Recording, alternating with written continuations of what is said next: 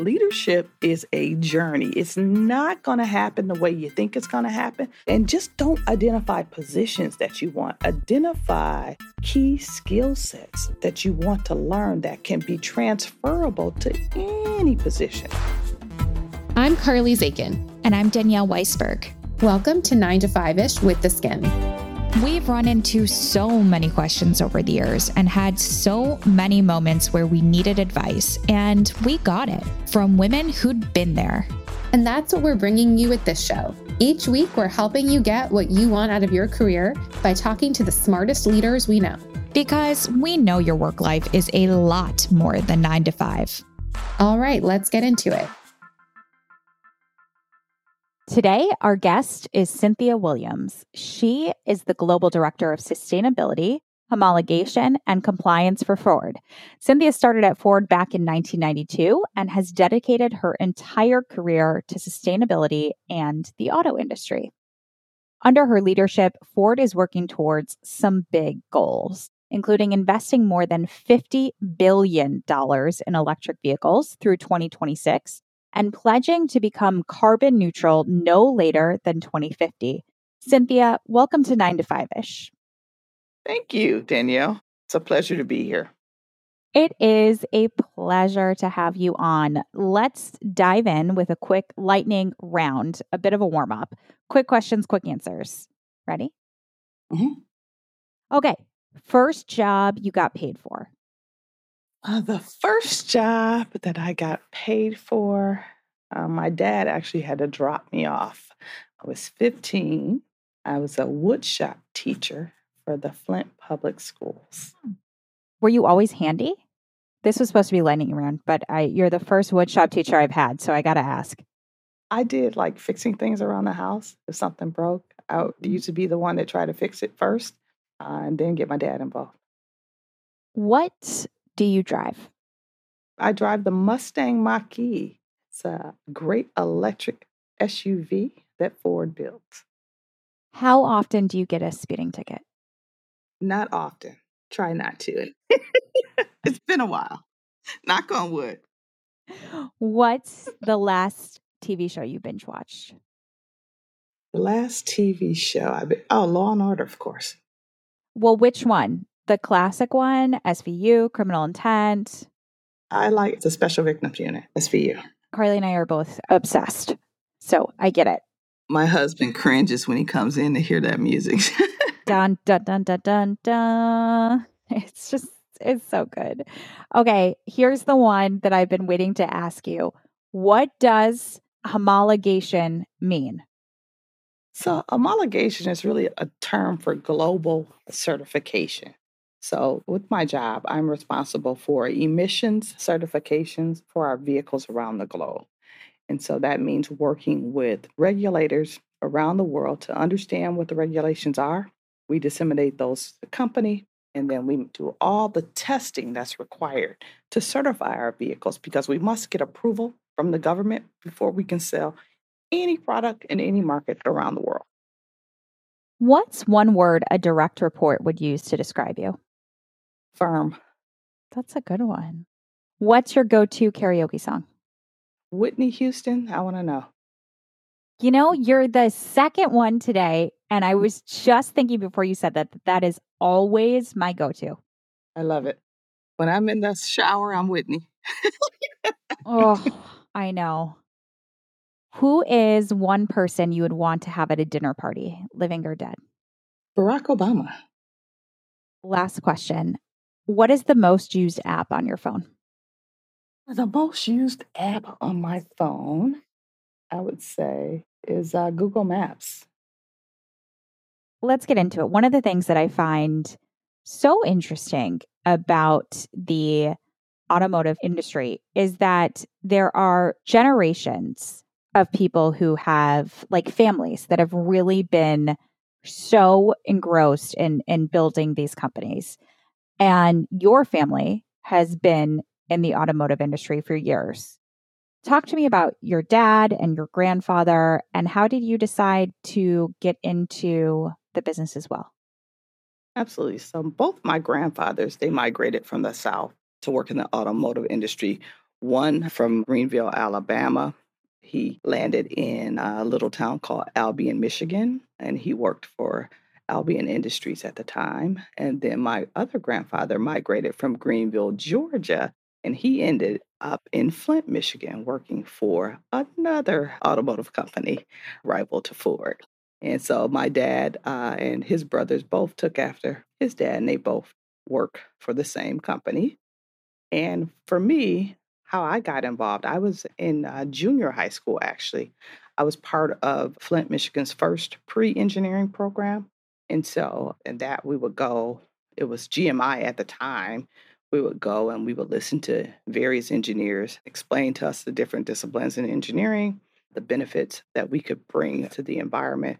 And we also had in high school, as part of that program, we were able to get internships through various companies in Flint. That really, introduced me to the field and introduced me to not only the work site, but also it took us to campuses like the U of M and Michigan State University, where I actually decided to go. Took us there for weeks at a time where we would be on campus and learn even more about the studies behind it. And so that's what really got me involved. And that's where again, starting from when I was 15, being a wood shop teacher, working with my hands, I chose to go in the field of mechanical engineering to the environment. Aside from the actual mechanics, over the past few years, there have been a number of rapid shifts, changes you've experienced. How have you as a leader helped your team navigate those shifts when it comes to sustainability and electric vehicles? Mainly, what you guys have introduced is a phenomenal goal. I'm sure for a long time, I'm guessing as part of any big industry, there were like starts and stops. How do you learn to build consensus?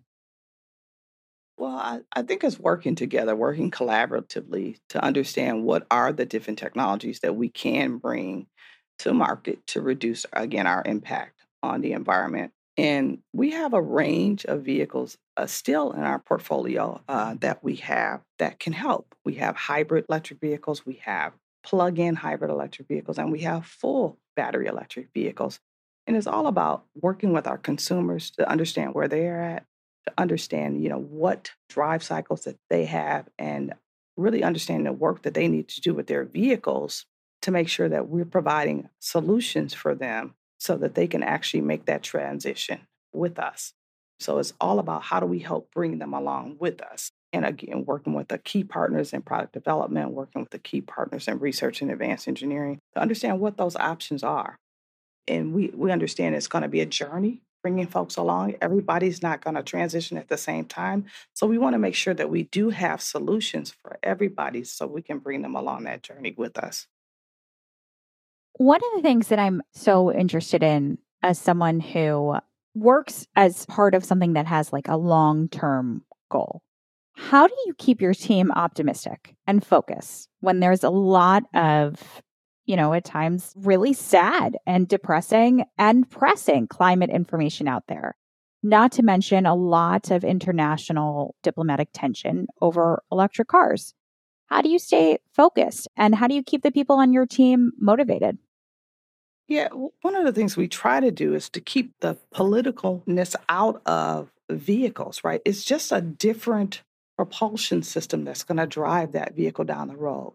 So it's not about the vehicle, it's about let's talk about the benefits that these vehicles can actually bring. So I try to stay positive and talk about the benefits of the vehicles. These vehicles are actually better than the vehicles we have on the road today. So I just think we need to get people in the vehicles. We need to educate them on the benefits of the vehicle. So I try to have my team be positive about what the vehicles can bring.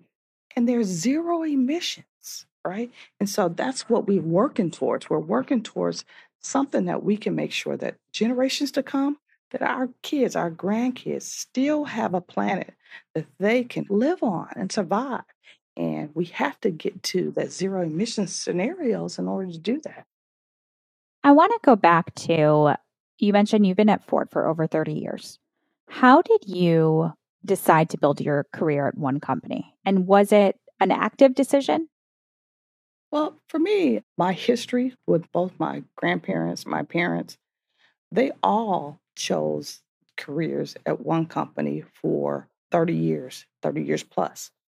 And so I think it was in my DNA to try to stick with the company and help build and change the culture to help, promote the company to be successful in the future. I think that's part of the DNA that where I come from. But also the opportunities at Ford, with Bill Ford being the lead at the company since I've been here, he brings a different leadership to the company, somebody that cares about the environment. I think that was had a lot to do with my career path as well. What are some of the biggest challenges that you've had in your professional growth? I think, one of the things that people go back and forth on when they decide or start to think about leaving a job or leaving a company is that they feel like there are different opportunities somewhere else. What have been some of the, I would say, positives of staying? And also, are there questions that you have in your personal career around things you potentially would have missed out on by staying at the same place? Well, I think some of the things that I looked at is the opportunity to grow within the company. Having mentors that you could actually reach out to and have someone listen to you, help you chart a pathway in terms of opportunities that they would recommend and could help you move into. I think lots of mentors here for that helped to chart my path, that if I went into their office for a meeting, they would actually say, "Hey, Cynthia, come on in. Let's have the discussion." And, it's not always rosy, right? But having the mentors that you can reach out to, that you can go in after hours even and just have that discussion about, well, what happened here? What could you do better? Having them provide me some insight on how they might handle things and have me think about it differently, not think about it like what's in the best interest of Cynthia all the time, but how do you make it in the best interest of not just you, but you and the company? And so maybe you don't get to move right away like you want to, but maybe you chart that path and you develop a plan to get you where you need to be in the next few months or so. So it's not always immediate. Having the mentor sit down and chat with me about, it's not always about the immediate gratification, but if you have a plan to get there and you have people working with you to help you reach your goals, I think that's one of the key reasons why I remained at Ford as long as I have. That's a really interesting point. And I don't think anyone has really talked about it this way, that it's a team Great. overall. Like, it's not that you aren't going to get it, but the kind of like on demand gratification culture goes into a lot of that. You've spent a lot of your career dedicated to mentorship and supporting employee resource groups. How did you step into that? And what has that taught you about fostering a sense of belonging in organizations, especially really big ones?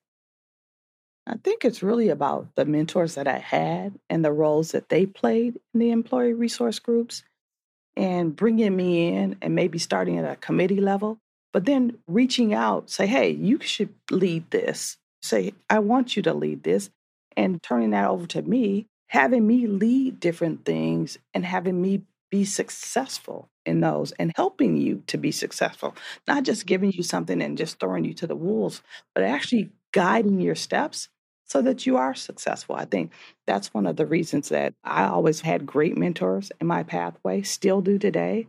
And I always want to give back. So I not only give back at work, but I give back in the community as well. What are some of the common themes you hear from people that you mentor, like earlier in their career? One of the things that I think is always surprising to people on the other side is everyone feels like their challenges are unique. And that I think there's also an element in growth that a lot of people go through similar things, and yet the mentalities can be so different. What are some of the things that you look for in people that you kind of decide to take under your wing? And what are the most important kind of things you've imparted on them? The things that I look for folks that I mentor, I look for drive, I look for determination, I look for the willingness to be flexible, the willingness to think out of the box and to be open to new things. I think that's how you're innovative. That's how you learn. And so those are the types of qualities I look for in folks. Matter of fact, right before I came to this session here, I was actually on a call with one of my mentors and just providing advice to them on how to handle themselves in a particular meeting, how to understand their audience, on who they're speaking with. Because your script or whatnot, or your discussion, it can change. Because once you go up the chain, you might have a 30-minute meeting scheduled. But by the time you get there, you might not have 30 minutes for that discussion. You may only have the time to do that elevator speech. So, I often tell them, hey, know your audience, know who you're talking to, be able to go in there not only for the hour discussion, be able to shorten that to 30 minutes at the drop of a dime, be able to shorten that to 10 minutes, 5 minutes. Do the one line key thing that you want them to get out of that presentation. Know your audience and be able to read the room. Read the room to see where you need to pivot to try to bring that group back into that discussion with you. Those are some of the things that I talk to them about. I talk to them about career planning. And when I talk to them about career planning, I always say, hey, leadership is a journey. It's not going to happen the way you think it's going to happen. Again, you have to be flexible and just don't identify positions that you want. Identify key skill sets that you want to learn that can be transferable to any position. And always in your discussions with your key leaders that you sit down with, always take time to talk about your career journey and how could they help you get to where you need to be. So those are some of the things I often talk to them about in terms of baking in and really get positive feedback from the teams that I work with. Do you have a go-to interview question? Go-to interview questions are really talk to me about a challenging time that you've had. How did you overcome the challenge? And what were the key things you did to overcome it?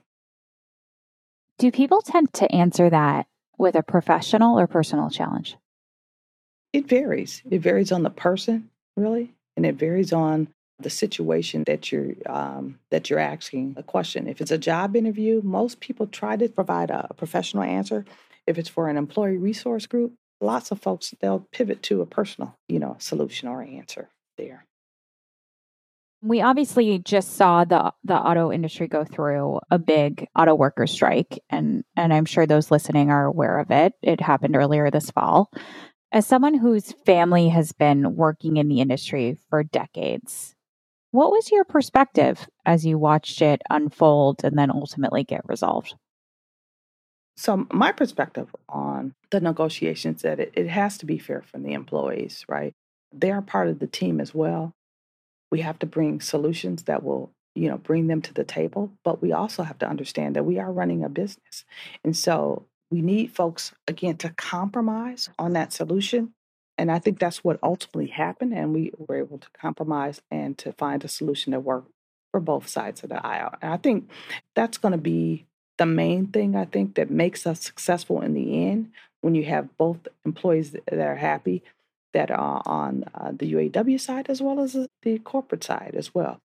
We have to work together because we're ultimately one team, right? Because the customer, they're going to see the vehicle with the Ford brand on it, right? Or the GM or the Stellantis brand. But, our customers see the corporate brand on the vehicle.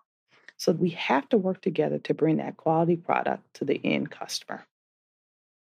So I've got two final questions. The first is I want to go to a question from our newsletter audience. They want to know, when I try to advocate for myself to my boss, it feels like it's falling flat. How can I better advocate for myself so that I can get my boss's attention and open up the door for raises and promotions? When you advocate for yourself, always highlight the strengths, always highlight what you've brought to the bottom line to help meet the corporate goals. And always try to quantify the impact to the company and the bottom line that you brought. Talk about the things that you have led, not the team. What did you lead? What did you deliver? And what is the bottom line to the company? That is well said. It's also something I feel like you got to work at, because sometimes people don't know how to advocate for themselves in a way that isn't, to them, sounding like braggadocious. But if you're not going to do that, no one else Nobody is. will. Final question. Who is someone else we should have on this show? Well, all of the women of Ford, of course, should be part of your show. We should actually have a series where we bring the women in leadership onto your show. We have an awesome group of women here, and I can't help but to want to share this opportunity with them. That is great. Cynthia, thank you so much. Thank you for coming on and talking to us today. Well, thank you. It was a pleasure to meet you. Thanks for listening to this episode of 9 to 5-ish with The Skim. A new episode will be in your feed again next Wednesday. And if you want to keep up with us in between episodes, follow us on Instagram at Carly and Danielle. It's a really good account, I promise.